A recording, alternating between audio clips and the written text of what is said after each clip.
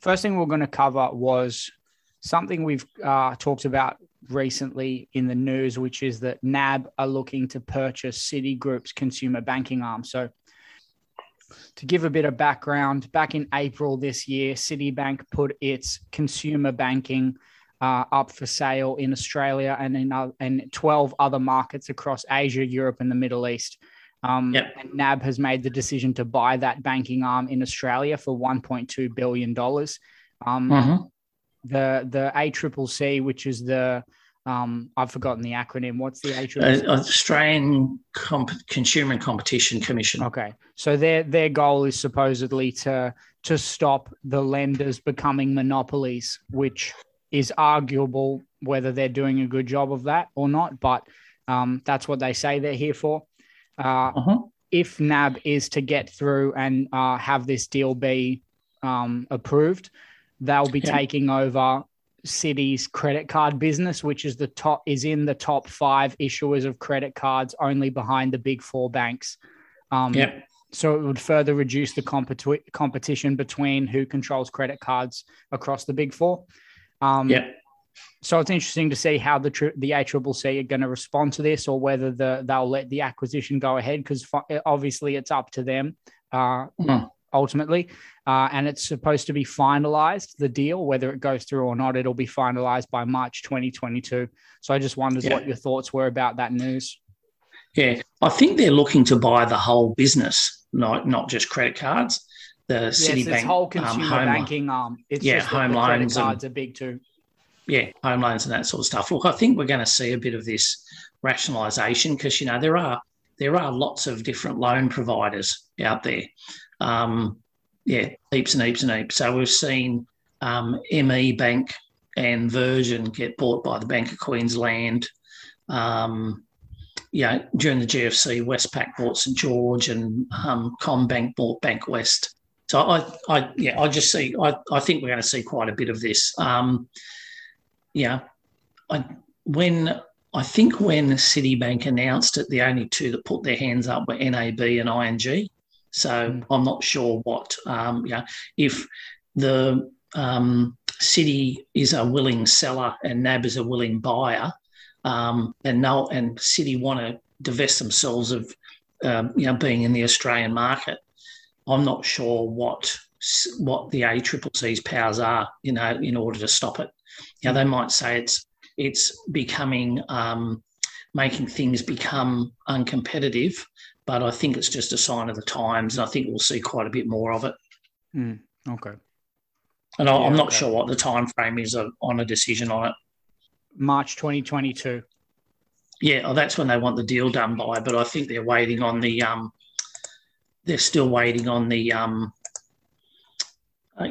prior to that, they would have to get some sort of feedback from the ACCC on whether they would support the deal. Well, or it might even be they support it, but there's got to be some conditions caveats, on it. Conditions and terms and conditions on the purchase, basically. The T's and C's. Another one we're going to cover that I thought was quite interesting. The head of Australian economics for the CommBank, Gareth Aird, shared a couple of points about why he thinks we have this sort of consensus view that, New South Wales is in an extended lockdown now, so is Victoria. A lot of people think that our economy is going to bounce back really quickly when this all blows over, and he thinks that's a bit too optimistic. So he had 4 points that I thought I'd share that are reasons he believes that we won't bounce back as quick. We will bounce back, but it'll take some time. So one is we'll have to get used to high COVID numbers. So hopefully once he expects that once restrictions ease, if vaccination levels improve, hopefully Australia will then experience living with COVID, which we haven't really tried to do yet. The second thing will be that people will be hesitant to go outside. It might sort of lead to a lot less people going out for dinners, going into the city for drinks because they're a bit more wary of going outside. The CBDs will continue to struggle during lockdown due to a lot of office workers still doing like a split week. Maybe they end up returning 2 days a week to the office. And he believes more fiscal support from government might be required to keep businesses afloat. And not the last point he made, which was interesting, was not everyone will get their jobs back. So obviously the job market will take time to recover, and not all workers stood down during lockdown will have a job to return to.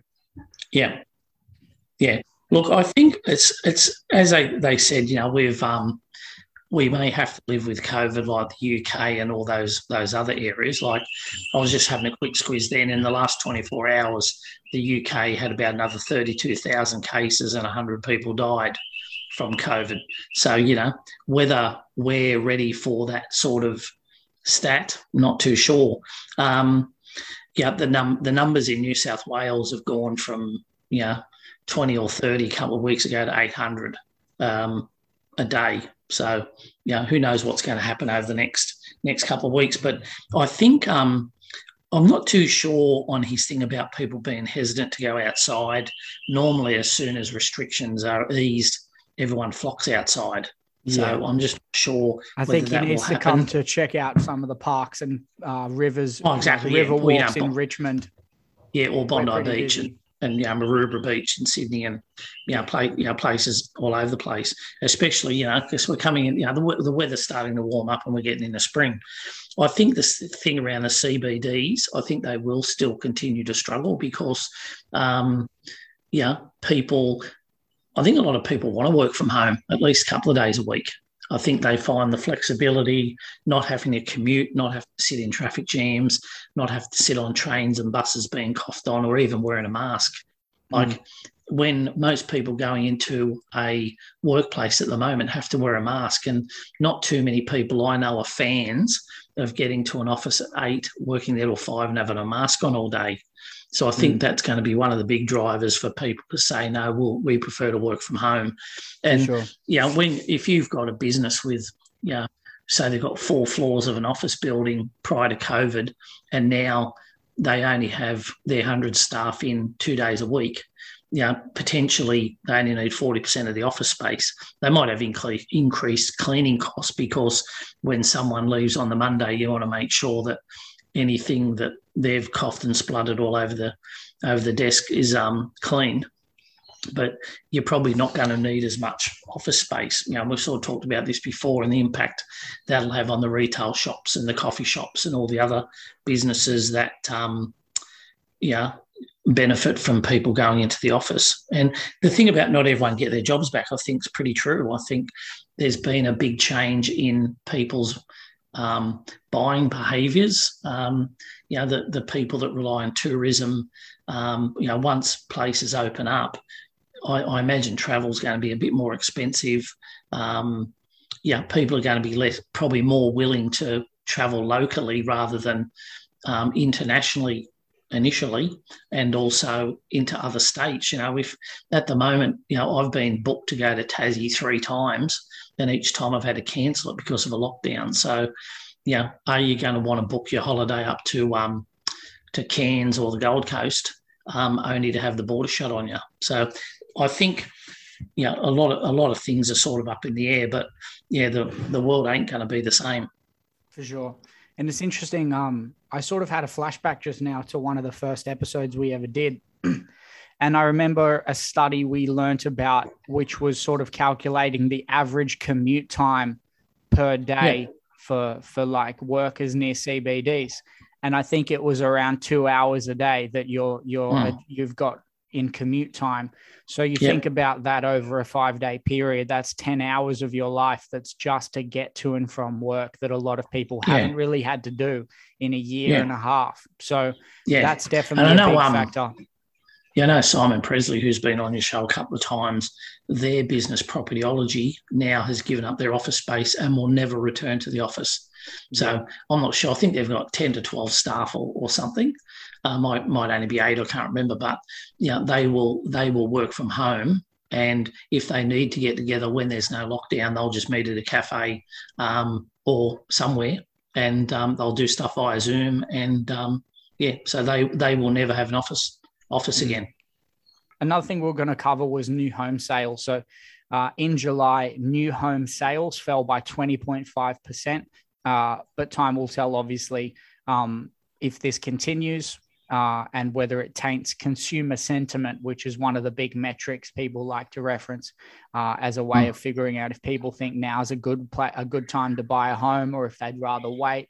Do they want to buy in the next 12 months? That's how consumer sentiment works. So a bit more of a breakdown that New South Wales saw a decline of new home sales of 14.8%.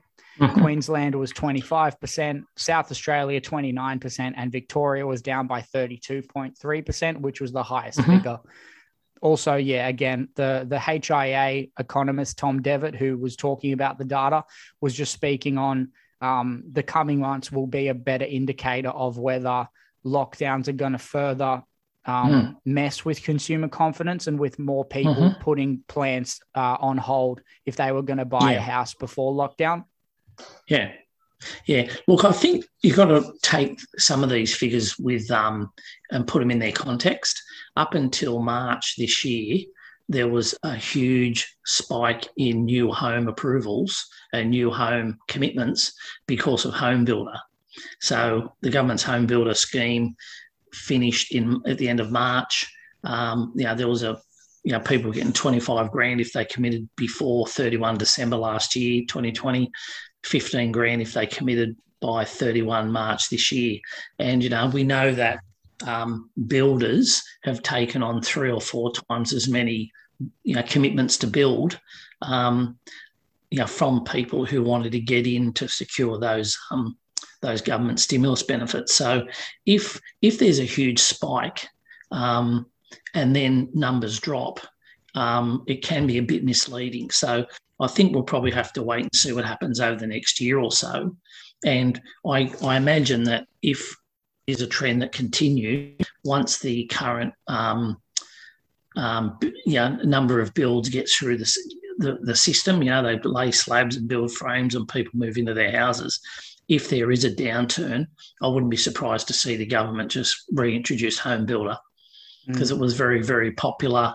It seemed to be a very effective, and it might be something that they just do because the amount of employment that is created through construction is huge. For sure. Not just the trade, not just the tradies.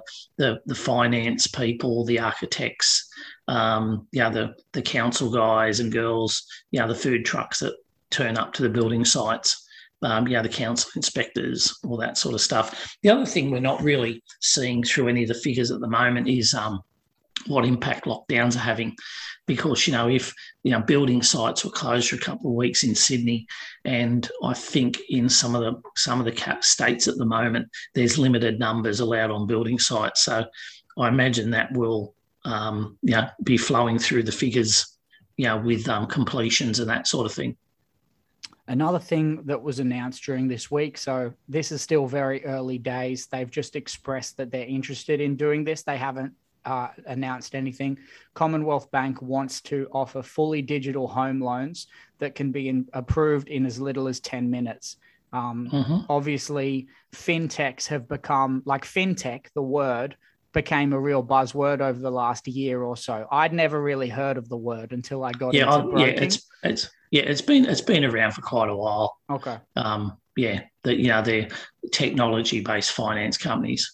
Right. And so obviously 86400 is the one that pops into mind when you think of fintechs being a fully digital online banking company that were bought out by NAB. I think I just had the figure before.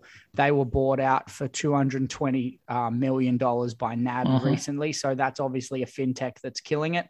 CBA want to try and combat some of those fintechs and have their own offering on the market.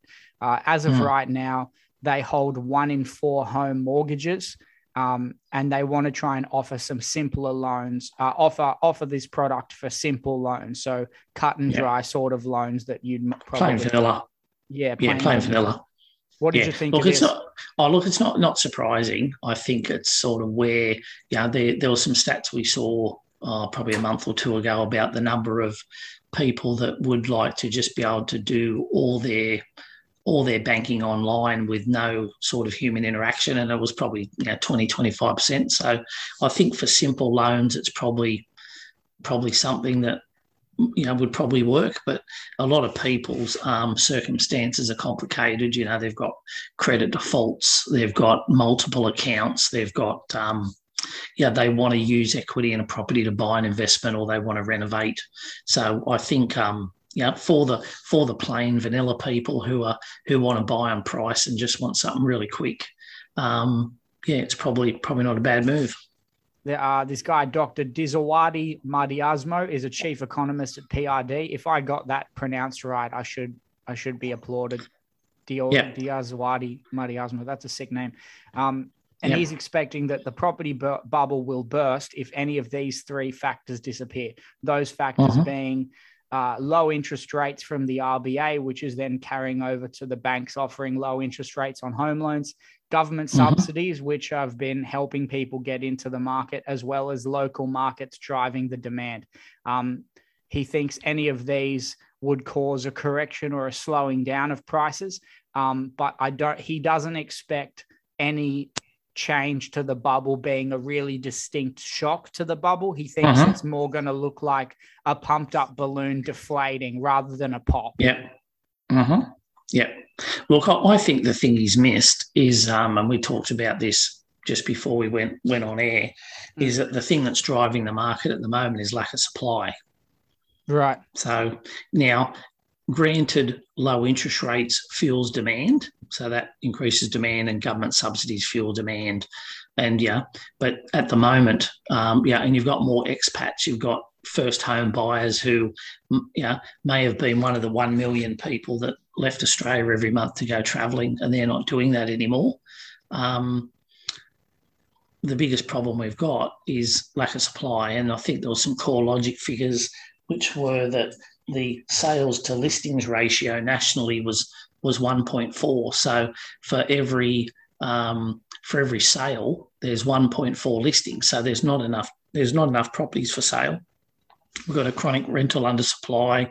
I think in South Australia, the sales to listings ratio is 2-1. So I don't see. I see it correcting only because prices just can't keep going up and up and up.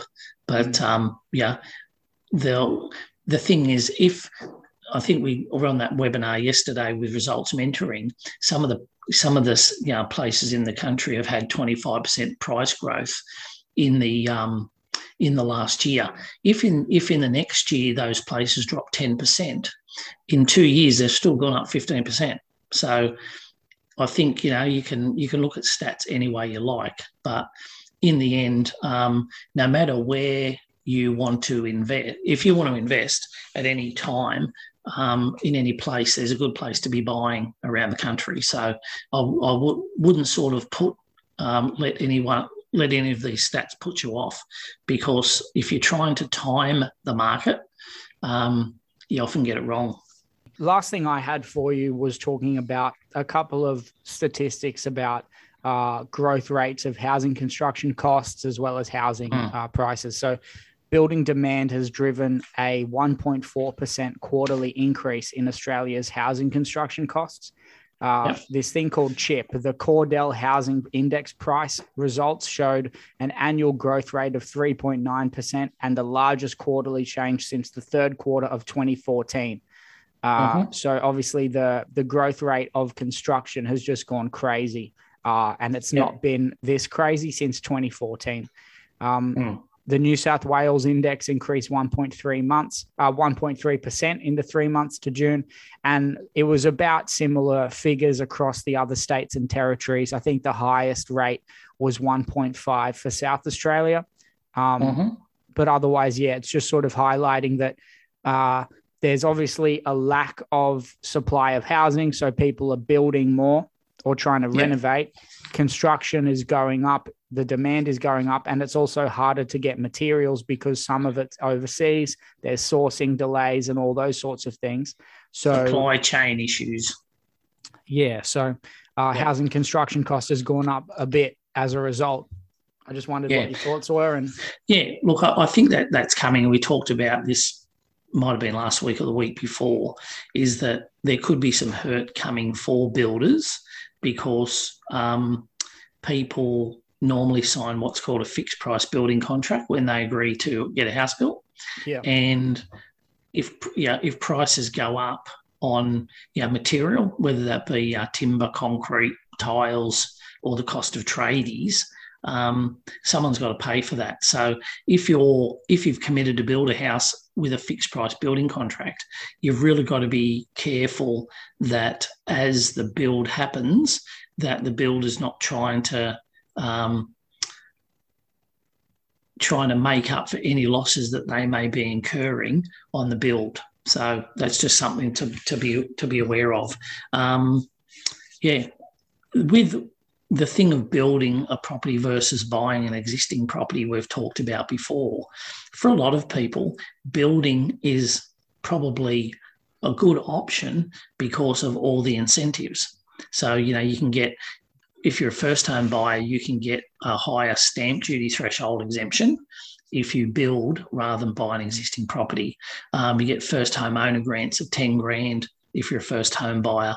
We talked before about people getting home builder, which has since been removed, but I still think will probably make a comeback at some stage. With a new place, you get a warranty, you get you can have some sort of input into the design. You get to pick your colours, you get to pick your tiles, flooring, within certain limits. Whereas if you buy an existing property, you've got to make what someone else lived in suit you, which is not always that hard. But with existing property, you usually get more land. So we've talked before about how with property, the land usually goes up in value and the building goes down in value. So, there's and the other thing about existing property is you've usually got more options to buy where you want to live. So if you want to live in say within 10 k's of the CBD, if you want to build a property, you're going to have to pay top dollar for a house, knock it over, and then build a property, which could be quite, may not stack up. So, certainly some interesting times ahead, I think. Yeah, for sure. There was something you wanted to cover about the sales ratios. Do you want to talk about that? Yeah, we sort of mentioned that about the sales ratio, which is a good stat that CoreLogic have started, and it's measuring the number of sales to the number of listings.